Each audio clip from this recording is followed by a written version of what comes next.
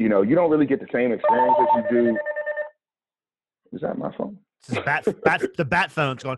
Governor Carney is on the line. Does it say Jay? If it says John Carney, you might have to pick that up. I'm pretty sure it's not, but yeah. So. Oh, baby, it's not possible to leave it alive, to leave it alive. I guess it's not logical to say it's alright, to say it's alright. Friends and comrades, how are you all doing? Carl and I wish you and yours health and safety during this time of our plague. The uncertainty is pretty stressful. The health ramifications are pretty scary. But we just keep on. The struggle continues. We keep it on. We're safe here in Highlands Bunker, of course, in the shadow of Rockford Tower, in the belly of the beast, behind enemy lines. We're bruised and beaten right now, as you probably know if you follow the news. But we're still in this fight. We're never going to stop. We're like Rasputin. You can't kill us. You can stab us, you can throw us in the river, poison us. We'll never die. I want to introduce our guest tonight. Saran Cade is the Secretary of Labor for the state of Delaware. And he got both his bachelor's degree and master's degree. I would be remiss if I didn't mention the Delaware State University.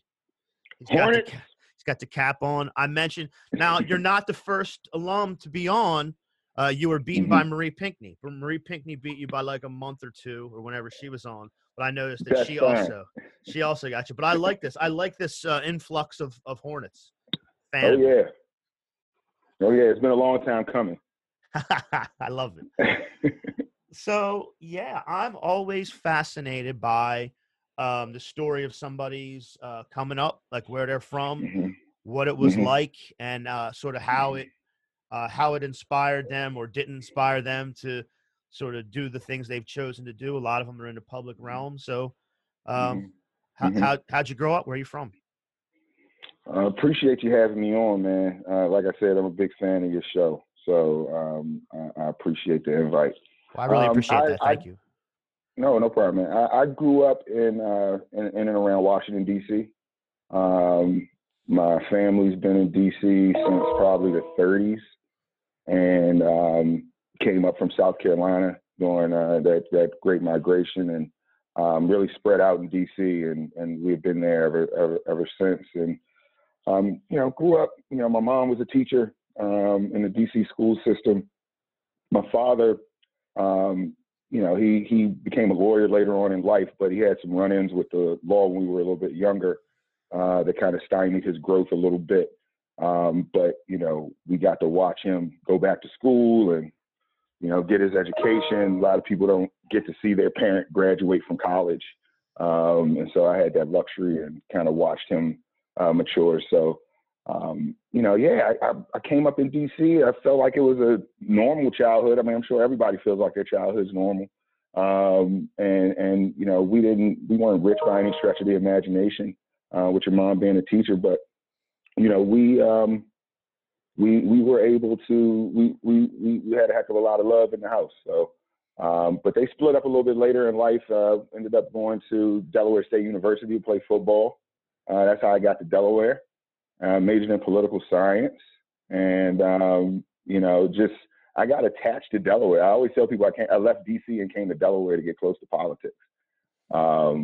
You probably wouldn't, understand that unless you were from DC, but when you grow up out there, you're around politics so much, you're around government, but you don't have any representation in Congress. You don't have governors, you just have city government. So you got to focus on, most of the people who come into DC for politics are coming from somewhere else. So the idea of coming to Delaware while everybody was trying to get to DC made a heck of a lot of sense for me when I started to get into my career field. Now, was the move from DC to Dover a sort of a culture shock? How was that? Culture shock. Look, I grew up in DC in the 80s and 90s.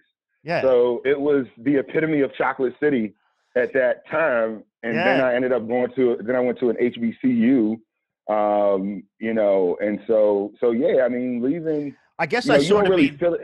I guess I sort of mean But not the culture necessarily, but the yeah, surroundings. The you know, you're in sort of an urban happening surrounding, and then you're sort of in a but that's more a part rural of it. surrounding. Yeah, yeah, yeah. But that's a part of it, you know, and so it's all of it. It's the rural surrounding, it's the cultural surroundings. You know, I grew up in an area where it was, you know, fast paced 24/7. You know, but everything was black owned, black run, and it was pretty much a sheltered existence that you grew up in. Um, you know, it wasn't until I came to Delaware that I started, you know, you were forced to kind of look at race from an economic standpoint. Because when I grew up in DC, I mean, DC has, you know, rich black neighborhoods, rich, you know, white neighborhoods. They're mixed, they're diverse. And so you could say that you were in a rich neighborhood and you would never think that you were in a white neighborhood or a black neighborhood. You could have been in a rich black neighborhood. You just never put dollars and cents to race. And it was a pretty sheltered, you know, existence. You know, if you think about it. And so, you know, when I came to Delaware, it was a little bit of a slap of reality, that there's still a heck of a lot of segregation in this country, that there's still a lot of misunderstandings. There's still a lot of people whose outcomes are determined based on the zip code that they're born into. And, you know, when I came out here, I just saw a lot of opportunity, especially in politics and government, because we're so small. And I just got excited at the opportunity. But, you know, yeah, it was a heck of a culture shock when I first got out here. Sometimes you don't realize it as much when you go to Dale State because it's such a closed off campus. You know, unlike, you know, at UD where it's open and it's in the community. At Dale State, you know, you're like off in the middle of Dover. It's, you know, the campus is all gated off. It's nothing that you really need outside of the campus. So you can almost feel like you're in your own world there. So yeah, it was a pretty, you know, it was a pretty big culture shock. I will say that, but in a Yeah. good way. In a good Yeah. way. No, I Yeah. feel that. Yeah, it just seems so much. Just when you think of Dover and DC, that part of it. But Dell State is very unique. Like you said, the University of Delaware, where I went, where Carl Right. still, well, if he ever gets back there. Yeah, there's overlap. It's sort of like Yeah. it spills out into the neighborhoods, and there's no Yeah. like what's the campus and what's Newark. I mean, you definitely know if you're on campus or on Newark, but there are Yeah. places where you're kind of both, you know, Right. where Right. Dell State's not really like that. No, I mean it's its own little world in there, and you can kind of forget you're in Delaware sometimes because a lot of the folks who went there, especially when I was there, it wasn't a whole. Not until the SEED program was established, there wasn't a whole lot of Delaware residents there. We've just started increasing our number of Delaware residents that are going there that are attending Dale State. Most of the Delaware residents who went to Dale State were commuters. When I was there, it wasn't a whole lot of them who were staying on campus. So it was a lot of people from Philadelphia and New York and DC, and they all kind of hung in packs and had their own areas. So you could be in Philadelphia one day, and on the other side of campus, you could be in DC. So you didn't really get as much of an opportunity because it was so closed off to explore Delaware until I probably graduated. Yeah. So you I think it's fair to say that your intro into the sort of the politics game, as far as Mhm. Delaware goes, was a pretty standard sort of pretty standard entry. You know, legislative aid, and up the ladder into getting involved in Mhm. you know more and more labor sort of things. What was that like? Mhm. I mean, do you have like sort of what you Yeah. learned So from that to doing that track? yeah. So you know, I feel, yeah. So to that point, when I got to college, I mean, first I got to explain how I got into politics. I mean, it may seem like it makes sense because I grew up in DC and I was around it. I did major in political science, but you know, to be quite honest with you, I didn't really know what I wanted to do. I was playing football, so you know, I was majoring in politics because you know I was interested in it, and I was playing football because I loved it and it was paying the bills. And I had the kind of typical college football story, hurts his knee in his final couple of years, and things unraveled. But that was actually a true story for me, man. I banged up my knee at the end of my junior year, and we had a new coaching staff that came in during that time period.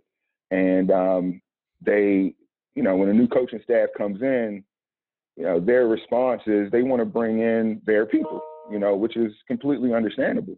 They want to bring in their folks. They want to bring in their people. And, if you got some guy who can't play until, October, he's not really the same level of value to you, and you could use his scholarship. So after my surgery, the doctor said that I wouldn't be able to come back until probably September. The coaches came to me and said that they were going to reduce my scholarship in half, but I could earn it back in summer camp.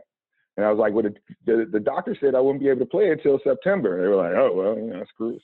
Sucks to be you.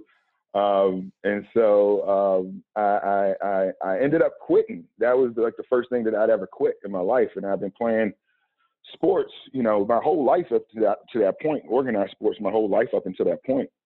And I really fell into like a really bad depression, man. Like, everything had really changed. You go from being 5 years old to every, week it's either some type of organized sport to playing in high school and college to just one day, you're just a normal student. And so, one of my academic advisors, Dr. Sam Hoff, he reached out to me because I missed a few classes, which, wasn't really normal for his class. And he said, I know you're not playing ball anymore, but, you really have a great grasp of the subject matter. You should think about getting more involved outside of, the actual classroom. And, the college Democrats might be a good thing to think about joining. And so I said, all right, I'll check it out. I'll come show up to a meeting. And so I showed up to the next meeting, and I come into the room, and it's just him there and me. And so I'm like, man, this organization sucks. There's nobody showing up. These, young people don't vote. It's that whole mentality. And so I'm sitting in there, and I'm expecting maybe some more people to show up. And he starts the meeting, and he says, first order of business, we are nominating, for president, and I'm going to nominate Saran Cage. And, I start looking around. I'm like, whoa, I object. He's like, oh, you're not a member yet. You don't have a vote. And like pushes the vote through by himself and like hands me the gavel. And I'm like, it's nobody here. And he's like, good, that's your first order of business. You got to, get folks here. And so that was really like the opening to me getting involved. It was just, somebody which is one of the reasons why I love Dale State, is because it's a family atmosphere. I think anybody that you meet who talks about their experience there, the thing that they will talk about is how much of a family atmosphere it is. It was somebody who just like, saw that things weren't going right with you, and, they didn't give you any type of a handout or anything like that. They just put an opportunity in front of you, and it was up to you to kind of take it. And so, I started, organizing locally for the Democratic Party as head of the college Democrats at Dale State. And at the time, Howard Dean was the chairman of the DNC. And I don't know if you remember that Howard Dean had his 50-state strategy. I do remember. And so that would have been 2006-ish, and Howard Dean's 50-state strategy required each state to have 2 organizers. And so we've been doing some work communicating with the DNC on our organizing efforts and stuff on campus. And the local party had taken notice and said, hey, we got this kid at Dale State who, is recruiting volunteers and doing all these other things. We think that he would be a great, fit. And, so I got hired through the 50-state strategy in its final year, actually, to be one of Delaware's organizers. So, I came in through the campaign side. That was how I got the position in in Legislative Hall.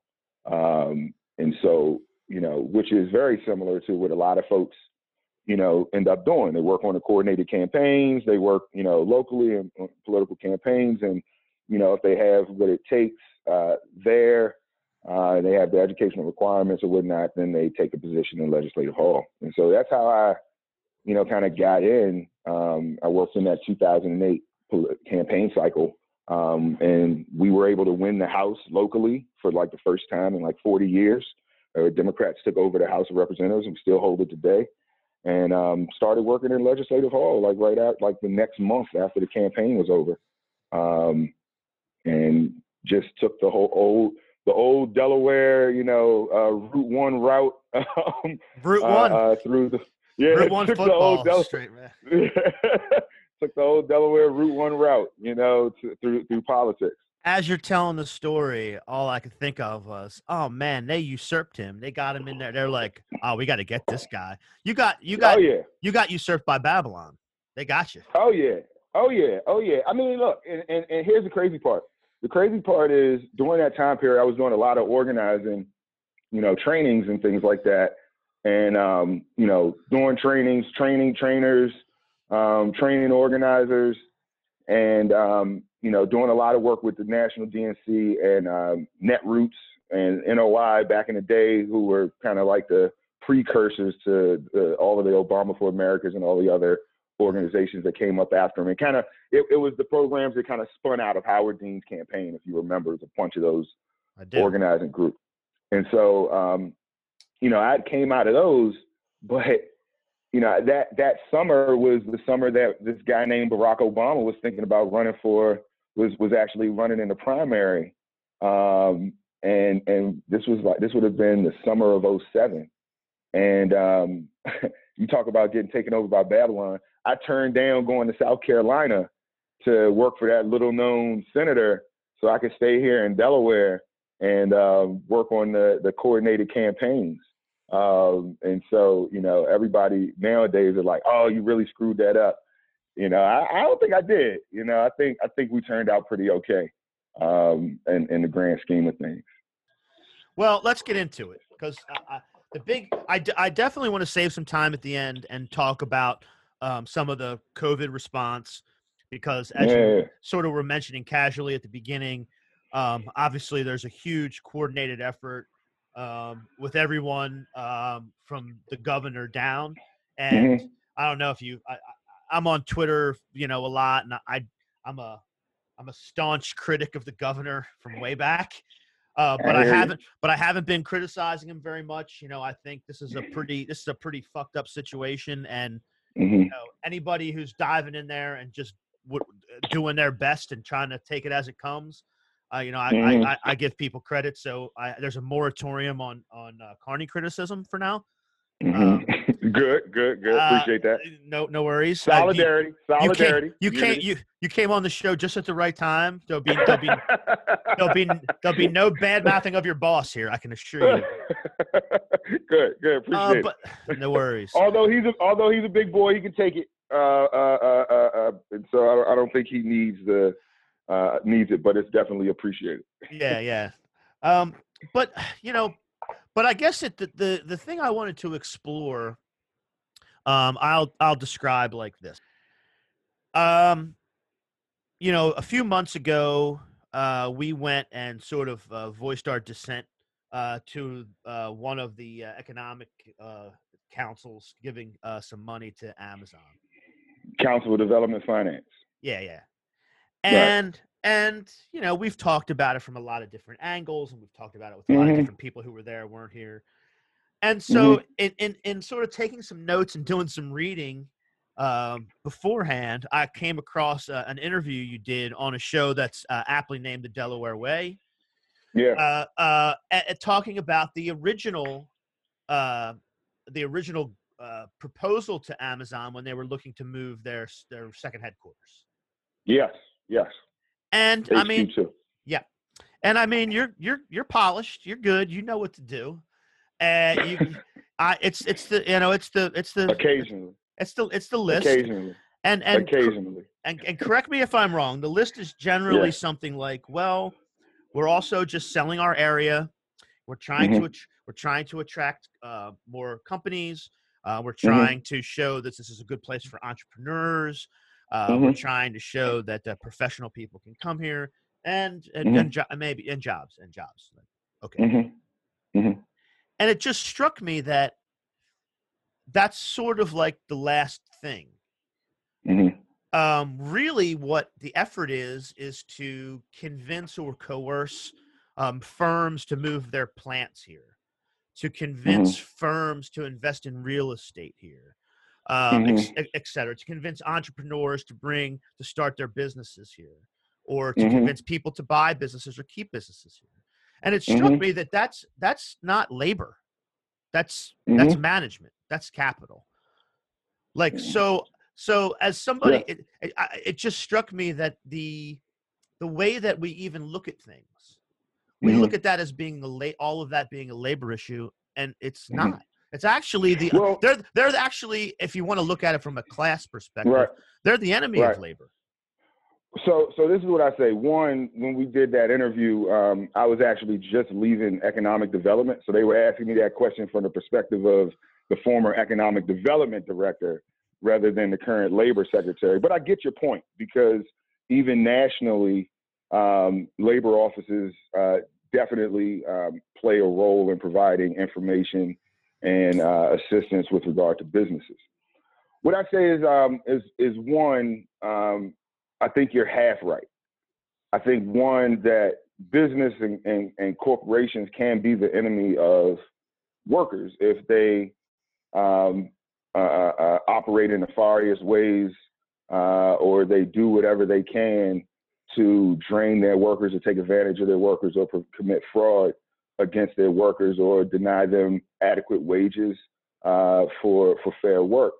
I think they can become the enemy of workers, but that's not to say that every single business is the enemy of workers. There's not, it would be difficult for workers to operate out here if it were not for some type of, entity. I mean, of course, you've got co-op opportunities, you've got, other opportunities where workers are invested in the business that they're working for, but, you'd be hard pressed to find a thriving economy where you don't have a equal balance, or sometimes an unequal balance between, and unequal in the favor of the worker, that is, but where you don't have some level of balance between a thriving environment for businesses that can still be protect workers and ensure that they earn fair wages. I think that history has shown us that at the time periods where workers have earned fair wages and where workers have been protected are times that businesses have thrived.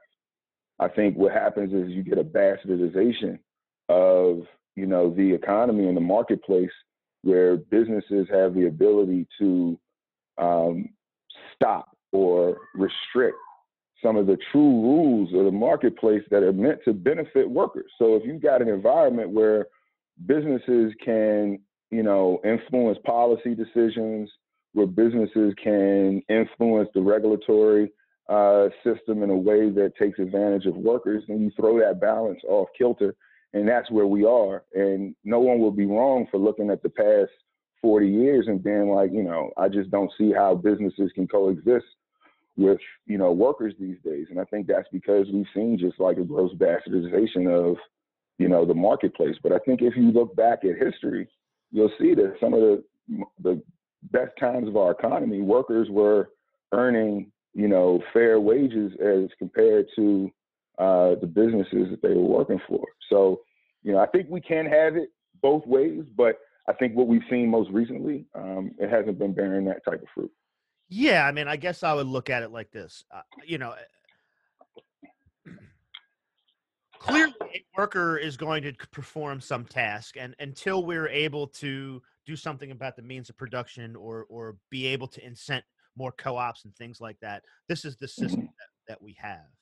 I guess my sort of broader philosophical question is, who is going to be incented to do what? So the market incents a capitalist to leverage their capital to make more capital, usually done by somebody's labor. Okay. Right. That's just the way that works. We understand that. Now, as the state, or the state, whether it's the state of Delaware or just the general state, The deep The, state, right? the deep state, deep. That's a deep, deep. Uh, should the concept of government be hmm to incent to create some sort of environment hmm whereby those people need to be incented further hmm to be able to leverage their capital in even more of a hmm beneficial way, while we Okay. can't. I mean, for example, just a concrete example, the minimum wage should have been $20 an hour 2 years ago. hmm So if on one hand the state can't raise the minimum wage, hmm and can't get the share of health care that people pay down, hmm and all of the hmm things that the state does, I don't know. Like I don't know conceptually what I think there's a misdirection of the Yeah. power of the bureaucrat. Yeah. No, look, I think you're right when you talk about in theory. In theory, government should not be incentivizing businesses to do what they're going to do anyway. They're incentivized to grow because it's in their economic interest to grow. So I agree with that. I think in practice, what the system that we've jumped into is one where every state right now. Look, I used to be secretary. I was actually the last secretary of the Office of Economic Development. And so I had the pleasure of traveling around the country and selling Delaware to businesses. And that was our responsibility. And, we looked at that system and it just doesn't work. And it didn't work. And, one of the big problems that we have in that system is that all states are involved. All states are involved. All states are doing it. States that are bigger than us. And it's one of those things where I really feel like for us to really stop, and what I'm assuming that you're talking about is the direct incentives to businesses. I think that you would need some type of federal law that would come in and just basically have a ceasefire, essentially, where everybody puts their guns down. I've worked with a lot of these economic development directors in the past, and it's almost like one of those wild, wild west things. Like, I'll put my gun down. No, you put your gun down first. No, I'll put you put yours down, and I'll put mine down. And when you have states that are literally offering businesses that are in your state, and I'll give you a good example of this. And again, I'm not saying that any of that is right. I'm just saying that it's much bigger than just saying, just one person saying I'm gonna stop. I think it's one of those things where it needs to be almost like how we're addressing COVID, that virus, as a region and collectively. I think this type of mentality is one that we have to fight regionally as well. And states have to be unified, because if I tell this business over here, we really view incentives as making sure that we have a thriving education system and making sure that we have a robust transportation system and public transit system in our state to make sure that workers can get from point A to point B, that we make sure that we are as welcoming of a state as we can be for workers, that they feel protected here, that they feel that they're going to get fair wages. We think that is not only going to promote the strongest workforce, but we think that you're also going to end up attracting some of the best and brightest workers in the region, or best and brightest talent in the region. And so we can say that to them, but then they've got shareholders. And I've worked with companies where I'm talking to the CEO, and the CEO is like, "No, Saron, we want to be here." But I've got shareholders who are telling me that Boston is offering $3 million right now for our company to move to Boston. And I'm ready to stay here and I want to be here. But, I've got shareholders. A lot of the decisions that are made nowadays with regard to businesses are not made like they used to be, where it's some CEO that's sitting in Wilmington who likes to be here because, his in-laws are living here. It's decisions that are made by boards who couldn't care less about the, tie to being in your state. They just care about that bottom line. And so you have governors and you have, economic development agencies around the country that, because of that dynamic, they engage in this wild, wild west strategy where it's every state for themselves instead of kind of coming together collectively and saying, look, we can't do this anymore.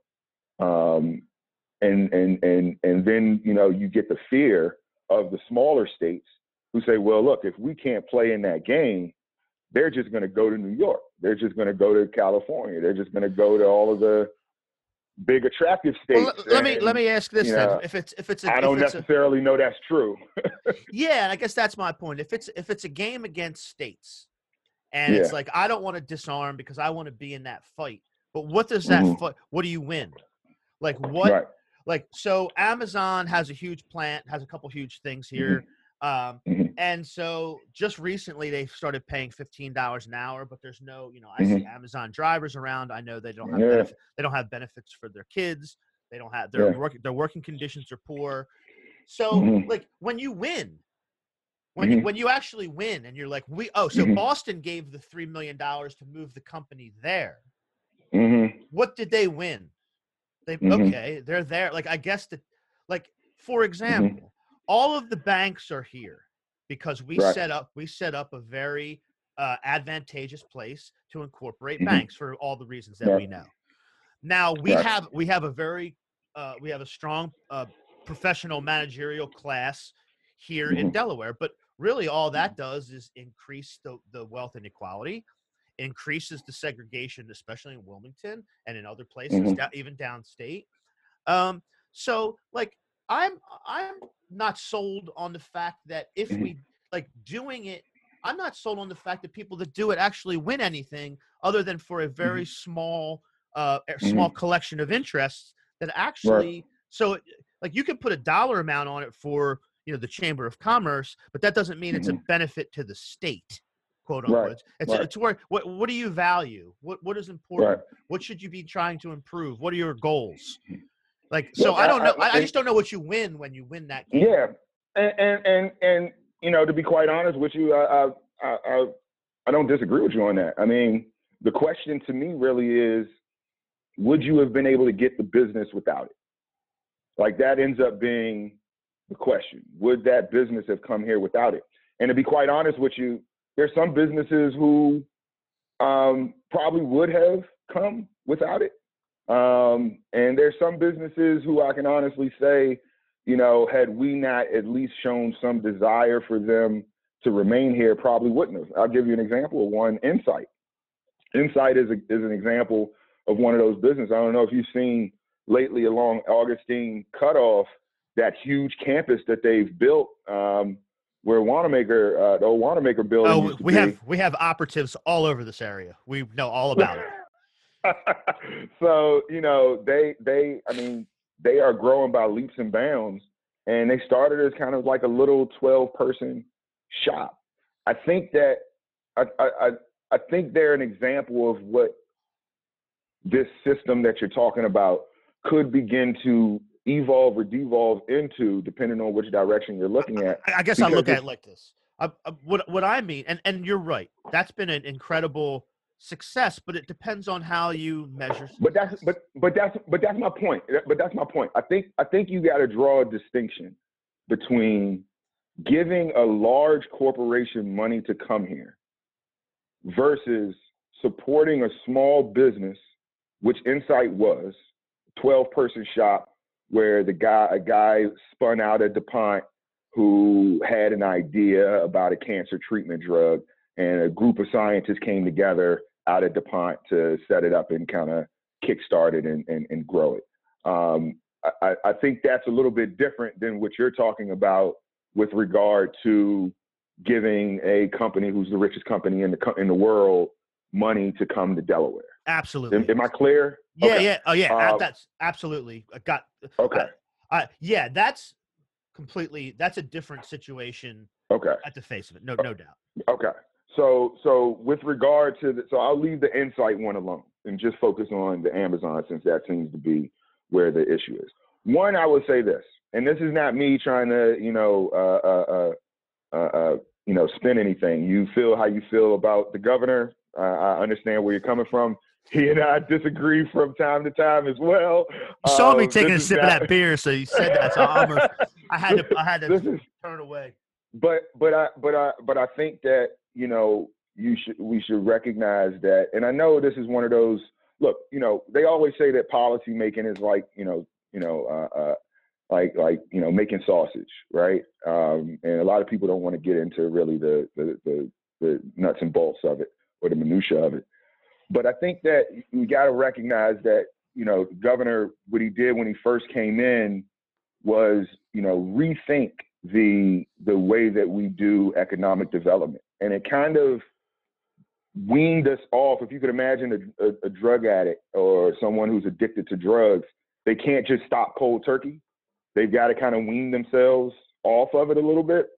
And I think that some of the steps that he took on the front end when we first got in, when it comes to how these deals are structured, I think they're very different than I think somewhat of the projects that you've kind of been describing in the past. Okay, but before we move on, give me an example of what you mean by a sort of a move from the projects of the past. People might say like, I don't know, Fisker or something. Fisker. So that's a great example. Whatever. So that's a great example. So the structure of how those deals were done with like Fisker, and mind you, I'm not knocking the Markell administration. I used to work for them too. I'm not. Of course you have. I'm not knocking the Markell administration, but I'm just saying they found themselves in a recession. And Delaware, we've got a reputation of being cowboys.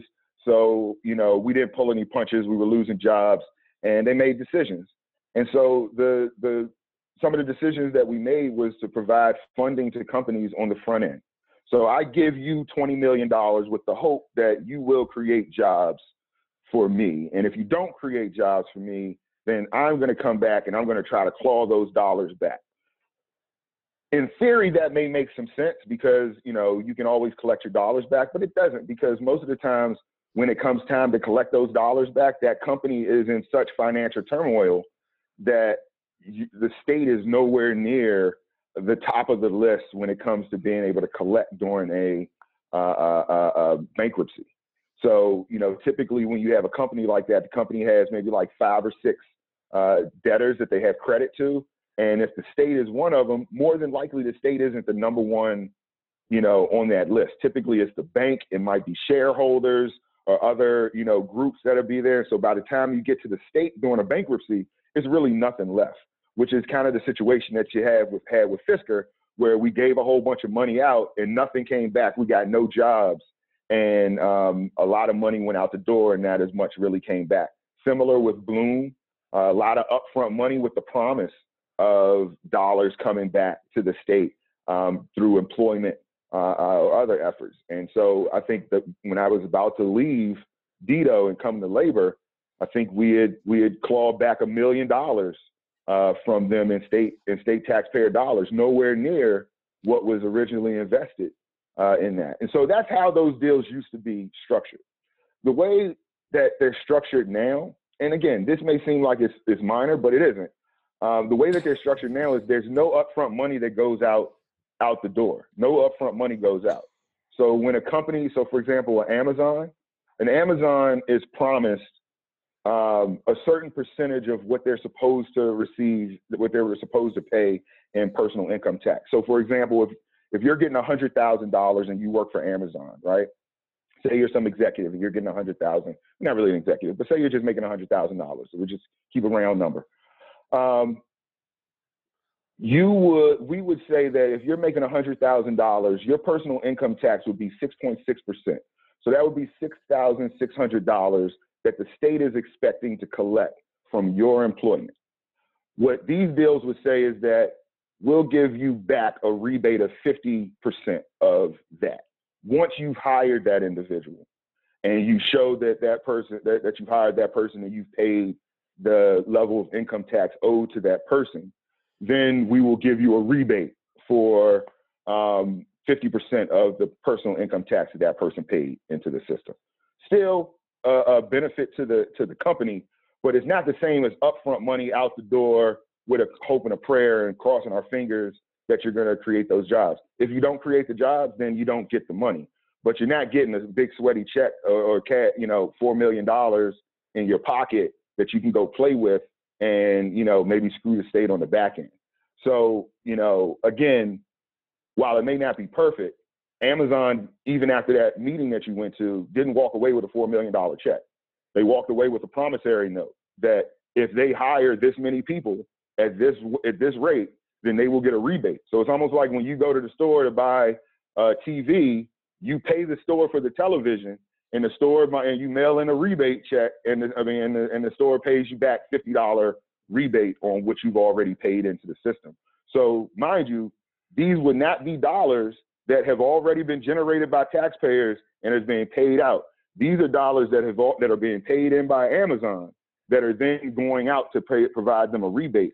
So it's revenue neutral from the standpoint that none of those dollars have been generated and have been factored into the general fund. So it sounds like it's like a whole lot of minutia, but the way those deals are structured now, and you can see with the fact that Amazon got $4 million, you're talking about a company that was talking about bringing in 1,500 people. How many was Fiskars talking about hiring? Nowhere near that amount, and they ended up with 20-something million. And so that tells you how different these deals are. Amazon gets promised $4 million, Fiskars gets given $24 million. Yeah, and that is a different dynamic. I have to, that's not perfect, but a different dynamic. Yes, and I think I would have to agree that that's an improvement upon the way that we do things. It's a better way to continue to do the same stuff we would. It's definitely a better way. I guess it's a better way, but again, it's kind of slowing it's moving yourself. I would imagine that the idea would also be that it's moving ourselves off of that. Now we can't go backwards. But the hope is that we're starting to phase ourselves into a place where we can focus on the things that matter. Yeah, I mean, so just to finish off, and I think my critique would be that if we're moving in the right direction, I appreciate that, but the like I said, it seems that regardless of what the mechanism is, or how we can structure, like in a technocratic way, a more beneficial sort of application or implementation of this plan or this agreement. What I'm saying is what I see is, we'll talk about the two things we talked about. So I as you said, Insight's been a great success, but engineers and scientists and accountants send their kids to private schools here in Delaware because the taxes are low and they can do that.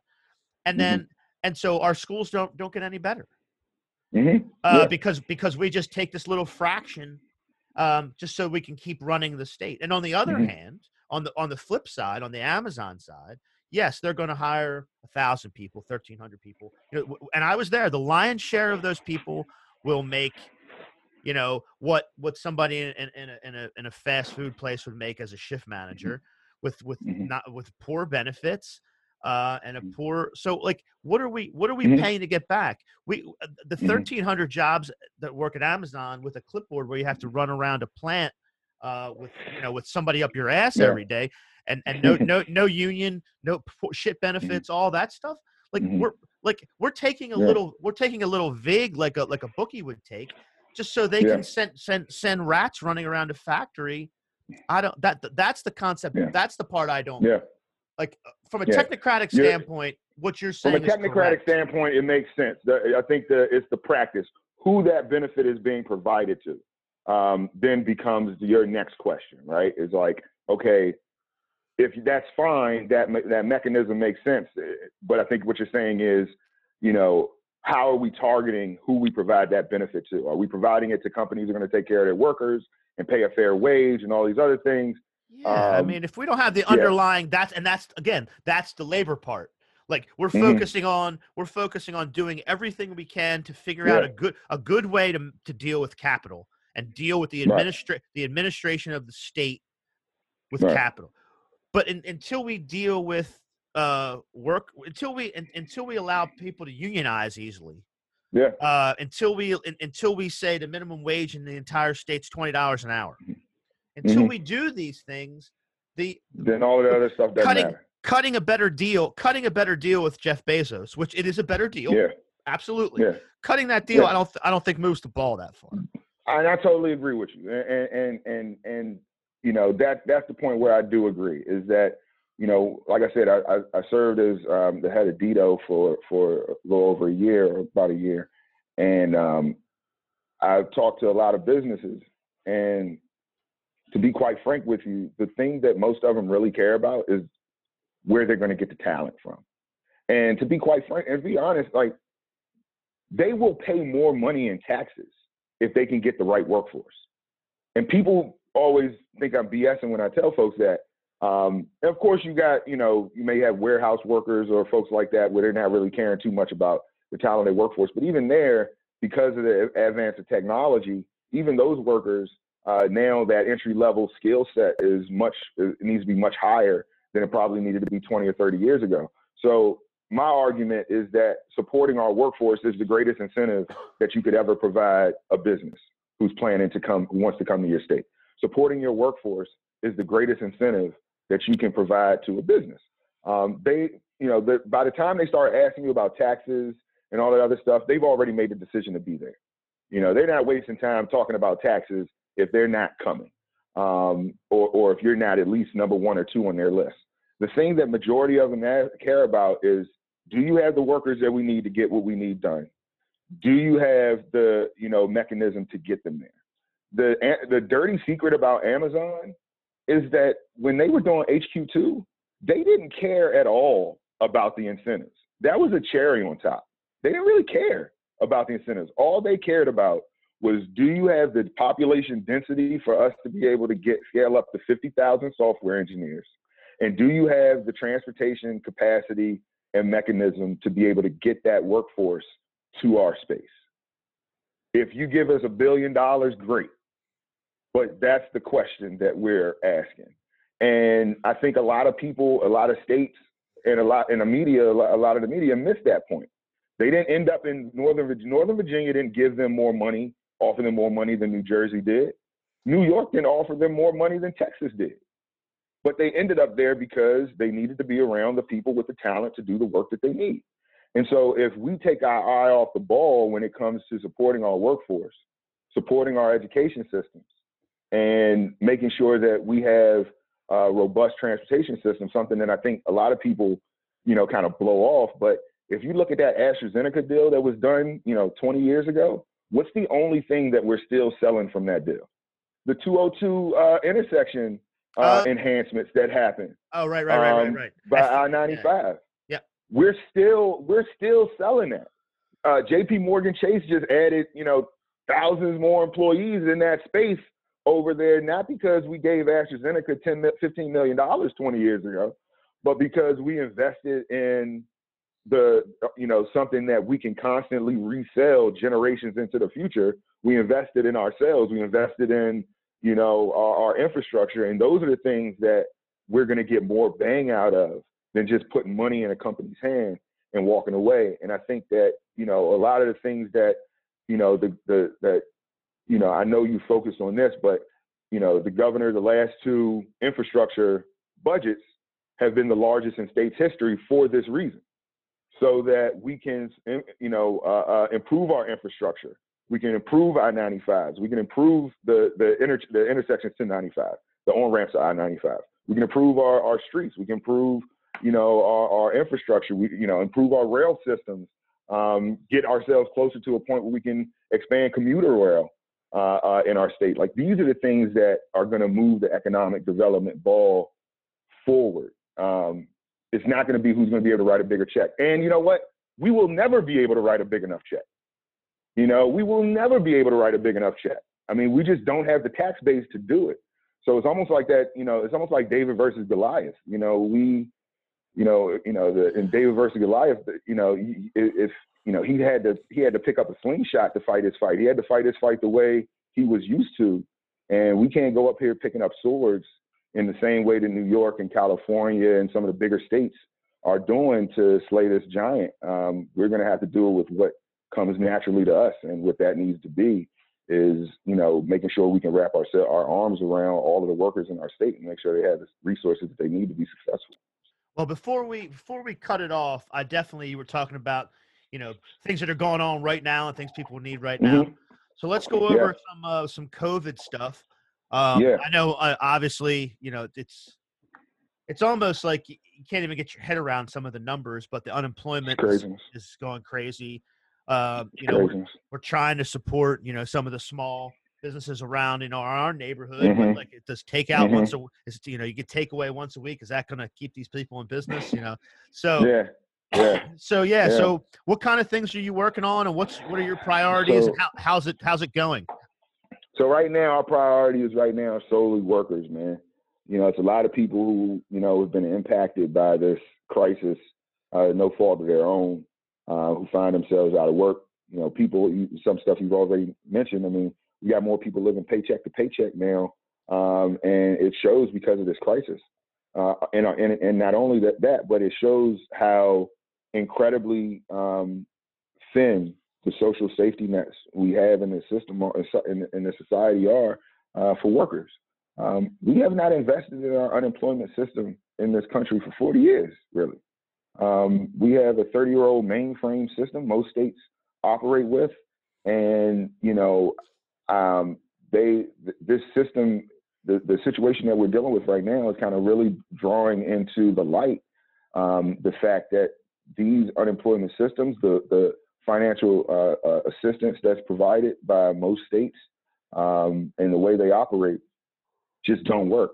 And it's kind of easy to keep that swept under the rug when the only people who are affected by it are folks that don't have lobbyists and can't afford, organizations to come and speak on their behalf.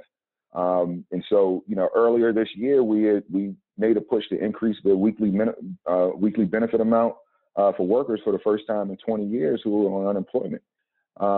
And it's still not enough. We moved it up from like $300 to $400, and that's still not enough. It's on average, it's about average of what all the other surrounding states are paying out, but there just has not been the level of investment into systems that are designed for workers, and it's showing right now. So what our focus is basically trying to teach a 40-year-old system to do some new tricks in order to provide benefits to people that we would not typically be providing benefits to in this crisis. And the federal government seems like they're working around the clock to help us in one hand, and slow our progress down on the other. We're constantly fighting with them to make sure that we can expand benefits to more workers. So it's a complex time right now. You got a lot of businesses who want to reopen the government the economy because understandably they're hurting. They're not generating any revenue. And again, we're not talking about the big companies, the Amazons. We're talking about the guy or gal who's operating their mom or dad's third generation restaurant who's never closed for more than 2 days in a row, and has now been closed for a month and don't know if they'll be able to open the doors again. And so these aren't corporate elites. These are salt of the earth people who had a dream or fulfilling the dream of a generation that came before them, and they're struggling. And and at the end of the day, they have it at least better than the workers who work for them, who are living paycheck to paycheck. And the second that paycheck stops, they got to figure out how to make sure that they can keep the lights on and keep food on the table. And so all of these folks are coming to the Department of Labor right now for service, and we're just, our systems are buckling under the pressure. I mean, we used to process about 530 claims a week before this happened, and we probably issued 1.5 million, $2 million in benefits a week. This past week, we did 20,000 claims, up from 530. And by the end of this week, we'll probably issue $40 million in weekly benefits to workers. So far, we've processed about 64,000 claims in the last 4 weeks, which is double what is equivalent to what we processed over the last 2 years combined. We probably average daily about 60,000 calls into our system, and we've probably got about 20,000 emails that we're trying to get through And mind you, this hit states at the least opportune time with their unemployment systems, because the way unemployment works is the federal government in Delaware funds our entire unemployment system. Employers pay for the unemployment benefits. They pay their unemployment taxes, pay for the benefits, but our administration and operations is 100% funded by the federal government. The state doesn't kick in a dime. So with the way the federal government funds unemployment is, as the economy improves and unemployment goes down, the federal government gives states fewer dollars to operate. So since 2015, the federal government has probably cut our budget $500,000 a year since 2015. So when this happened to states, we were all kind of at the very lowest point on our funding and staffing, because the economy had been doing well. So the federal government had been pulling resources back from unemployment instead of providing funding to unemployment during the good times, so that we could kind of the theory of you fix the roof when the sun is shining. You don't wait until it's raining to go out there and try to fix the roof. During those times when the economy is going well, are the times that you should really be fortifying the unemployment system to prepare for the next recession. But we've never really done that. And so now the kind of chickens are kind of coming home to roost with this crisis. Yeah, I mean, the silver lining, I guess, that I see in the crisis is just that, people do see that the real thing that keeps everything going are workers. It's the only thing keeping us going right now. Right. Right. You have to think about just workers in general. Just bailing out sort of or focusing on the capital end is not going to do anything for us. And right. but this is just the numbers you describe are, you can't really even get your head around them, really. I'm requesting a loan from the federal government to make sure that we can continue to pay out benefits. The government is reimbursing us for our claims, but we've got to make sure that our accounts stay liquid so that we can continue to provide benefits as we wait on federal reimbursements. So we got to make sure that we have cash on hand and kind of promissory notes from the federal government for each person's claim, and we're going to cut it. And so starting when this first occurred midway through March, we probably had about $169 million in the unemployment trust fund. By the first week of May, we were projecting to run out of funding. So we would have spent $169 million in about 6 weeks just in unemployment benefits alone. I mean, in order for us to make sure that we can continue to pay benefits, especially as the amount that we pay in unemployment rises, we're probably going to be requesting almost $1 billion from the federal government for a loan just to cover us for 3 months, so that we can continue to provide benefits to workers during this time period. So, I mean, these are staggering numbers. But I think, to your point about the silver lining, prior to this happening, I was having some, I'm not going to say harsh conversations, but I was having some tough conversations with some business groups because of some recommendations that we've had over the last few months and years with regard to worker protections. I would probably argue that we've done more for worker protections in the construction industry and other industries. It hasn't been sexy, but it's been a lot of good things that have been occurring to provide greater protections. And we were starting to move before this happened to tip workers and shift workers, and we have some new laws that we were throwing out there. And a lot of the business groups were definitely concerned. We got the moniker of being anti-business pretty quickly when we started talking about these. But at their core, they were rooted in the idea of supporting workers.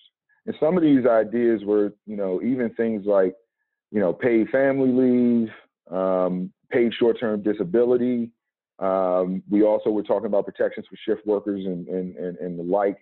And we were told those were anti-business. When this first happened, some of those same business leaders who were now very concerned about their workers, they were saying, don't we have some program that we can provide them with funding during this time period while we can't employ them?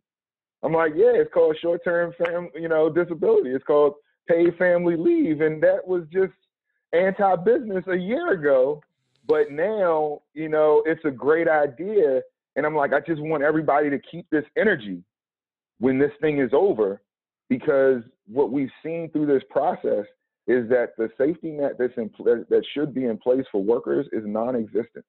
And things like paid family leave that some people may have considered anti-business, now, during this time period, businesses would have loved to have had a program where they didn't have to lay off their workers. They could still keep them on payroll, but depend on a separate supplemental benefit to pay them while they couldn't come into work. Businesses would have loved to have that option, but it's like everybody loves, when it's time to pay for insurance to pay, but nobody wants to pay the premium, and at the end of the day, that was the question. Are you willing to pay the premium so that when something happens, there is some opportunity for a beneficial payout? And so it's like everybody wants the beneficial payout, but nobody wanted to kind of pay the premium in order to get there. Paying wages at all is very anti-business. I'll tell you what, paying wages to anyone really cuts into the bottom line. I don't know if you know that.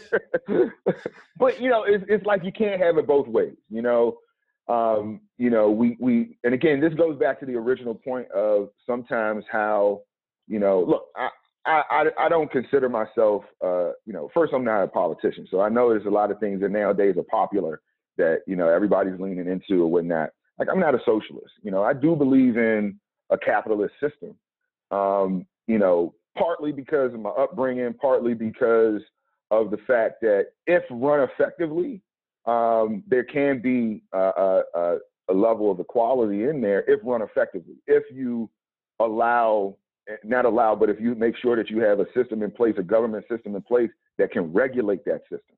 If you don't have a government system in place that can regulate a capitalist marketplace, then it will be, it will run amok, and it will take advantage of workers and everything else in its wake. And so, but it's important that you have a government system that's able to regulate it effectively. And what's happened along the road is we've had a lot of businesses and a lot of interest groups who have tried to minimize or squelch the regulatory and the enforcement component in government, and have allowed this ecosystem to emerge that has become problematic. And I'll give you a slight example before, you probably cut me off. My agency, we are responsible for enforcement of labor laws throughout the state. For the last 20 years, before I came in, we had not received an increase in funding, an increase in staffing, or any of that. The economy has grown over 20 years, by leaps and bounds. We've got more workers in Delaware than we've ever had. We've had more businesses in Delaware than we ever had. The idea that labor enforcement officers who are responsible for making sure that people are actually paid fair wages, making sure that people actually pay their workers' compensation, making sure that people actually pay a fair wage in construction projects. We have not funded that entity to keep up with the demand in the workforce, and we had not funded in over 20 years. Anti-discrimination. We've got more businesses here than ever before. We've got more people of color, more women, more people in the LGBT community working in those industries than ever before. But we never focus on what's the entity that is responsible for enforcing those laws and make sure that people do it. You can raise minimum wage to $15 an hour all you want. I know businesses that if someone takes their eye off the ball, they won't pay that if they're allowed. So, we have to make sure that if we are going to be people like myself who say that we do believe in a capitalist and capitalism, we have to back that up by making sure that the rules of the road and the police that are the policing mechanisms that are supposed to be in place are there, are functioning effectively, and are being invested in, so that companies don't take advantage of workers. It's a tough task, but I think that a capitalist system with, of course, social safety nets in there. We're not talking about a purely capitalist system. We're not talking about bringing back bartering or something like that, but I'm talking more about, the system that we have where we've got social safety nets but we have a marketplace that's allowed to grow and thrive alongside it. Well, I will say this. I appreciate that, and I have a lot of Scandinavian social democratic policies you might be interested in. Hey, yeah, it's look, Europe is an example of how you definitely can marry some socialist policies along with some capitalist policies. I think sometimes they may go a little too far, but at the same time, I think that you cannot have a true thriving capitalist system without social safety nets in there to protect workers. So now that we've kind of talked about this, and we know that your background, you have an academic background, you have a master's, and then you've come up through being a legislative aide and bureaucratic positions. Now I've come up through the farm system that you love so much. Like you've done party work, Carney, Carper, Carney. So all Markell, I have to correct. You hate it. I mean, look, I'm not. It's one way of doing it. Something you don't have many options in Delaware. Let's just be clear. That's fair. So here's the important bit. Yeah. So that sort of that experience, that track, if you will, would lead me to believe that we have big things. You said you're not a politician, you're not this, you're not that, but seems like maybe there are aspirations or things that you're looking to do in the political realm, and if you want to break any of those right now, that would be super. I don't even know what you're asking me right now, man. You kind of asked a question that wasn't really a question. What you asking? So, do you want to announce your run for governor in 4 years? No. Look, man. I could be your comms. I could be your comms director. I think you'd be a terrific comms director. You probably get me in some trouble. But you think? But you probably give me a little bit of trouble. But nah, man. Look, I really believe that I don't think I'm a politician, man. I look at government, like I said, as sausage making, and I kind of see myself as a butcher. And I'm the guy who kind of can help, hopefully get things done behind the scenes. There's a lot of great people out there who might be considering running for office and things like that. But I feel like you got to have people, like me, maybe not me, but like me, around who aren't really looking to run for office themselves, but are really just looking to kind of do the work that's necessary to get the job done. And I think that one of the, I consider myself, progressive. And I think one of the things that we're screwing up with as progressives is we're only thinking about the political system from, legislative lens. And while that's important, within administrations, within the bureaucracy, you can have, progressive politicians all you want, but if the people who actually write the regulations to these laws are not, progressive as well, if those people are, if you don't have people coming up through that system who are learning how government operates, who are learning how state budgets operate, who are understanding these things, then we do a disservice to that movement and the people who really expect that movement to deliver once you get in. And so, I really think that's important. And so if I can be helpful from that perspective, whether it be, in this capacity or something else, then, that's what I would really look to do. But, I'm a weird guy, man. Like when I was little, man, I everybody wanted to be like Mike, and I was really looking at, the folks who were around the organization who were making the whole thing work. And, everybody, when you look at the game, you only see the guy who's shooting the baskets on the court. You don't see the person in the front office who put it all together and brought all of those personalities together, the coach on the sideline who makes them all, work in collaboration. And if you only have guys who are out there shooting on the court and you don't have that other infrastructure in place, then, your team is not going to be that successful. And so, that's kind of how I've looked at it, man. And I haven't really, thought about running for office or anything along those lines. I think a part of it is because I've seen it so much that it kind of loses its patina. I can appreciate that. Yeah, it's because it does. Like I'm sort of in the same position you're in. Like I'm doing something here where like I just don't have the temperament or the disposition or anything to do it. And so I know that I would never do it. But like I have been at least connected to some campaigns. I've also been connected where I've met people through other activism and organizing I've done, like in the political realm. It's not for me. Yeah. Not for me. So I feel that. I feel that.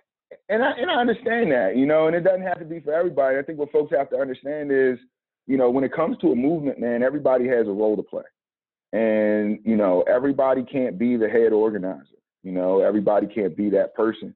Everybody can't be the volunteer coordinator, and so you need people that are going to serve in different roles and different capacities to make sure that you can get the job done. And so, I think that more people should take a broader look at their impact, look at nonprofits, look at what you could do for, whether it be running for office or, whether it be trying to get into, an administrative position in one of these agencies. I mean, you look at how this CARES Act came out.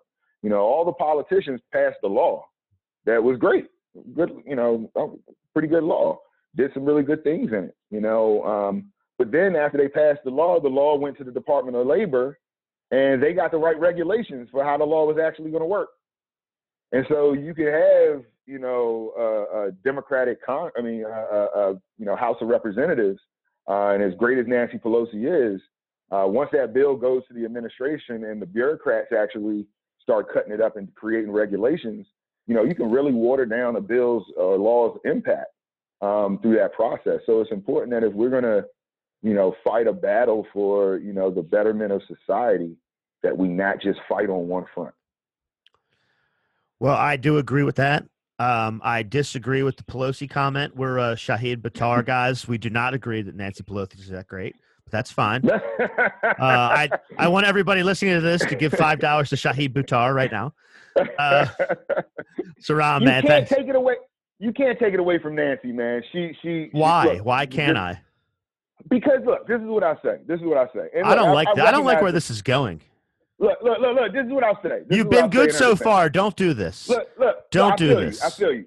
We're still recording. We're still recording. I want you to know we're still recording. I feel you, but hear me out.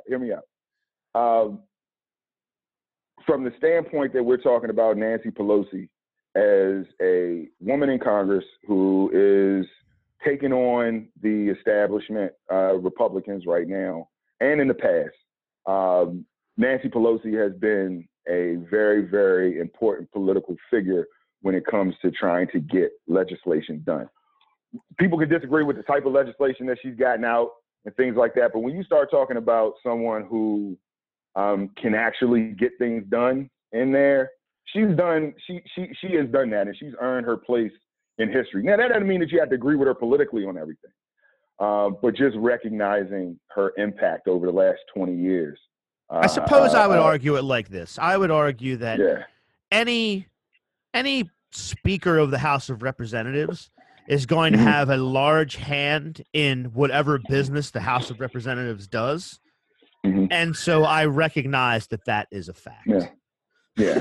That's all. That's all I'm saying. I'm not knocking. I'm not saying that the politics are always there, but her impact. She's made her place in history, and as probably one of the most capable speakers that we've had in a long while, and definitely one of, if not the most powerful women that we've seen in politics ever. So for those things and all, I will always speak positively of Nancy, even to your chagrin. I feel you.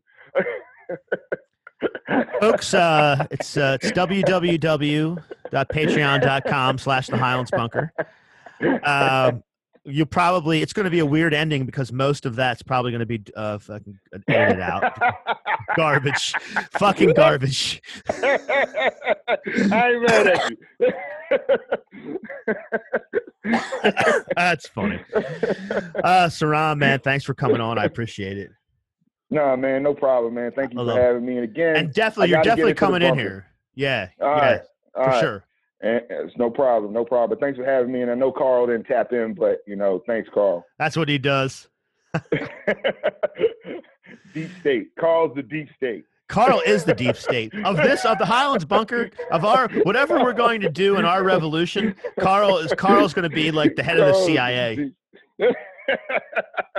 I believe it. He's got a part to play in the wars to come. No doubt.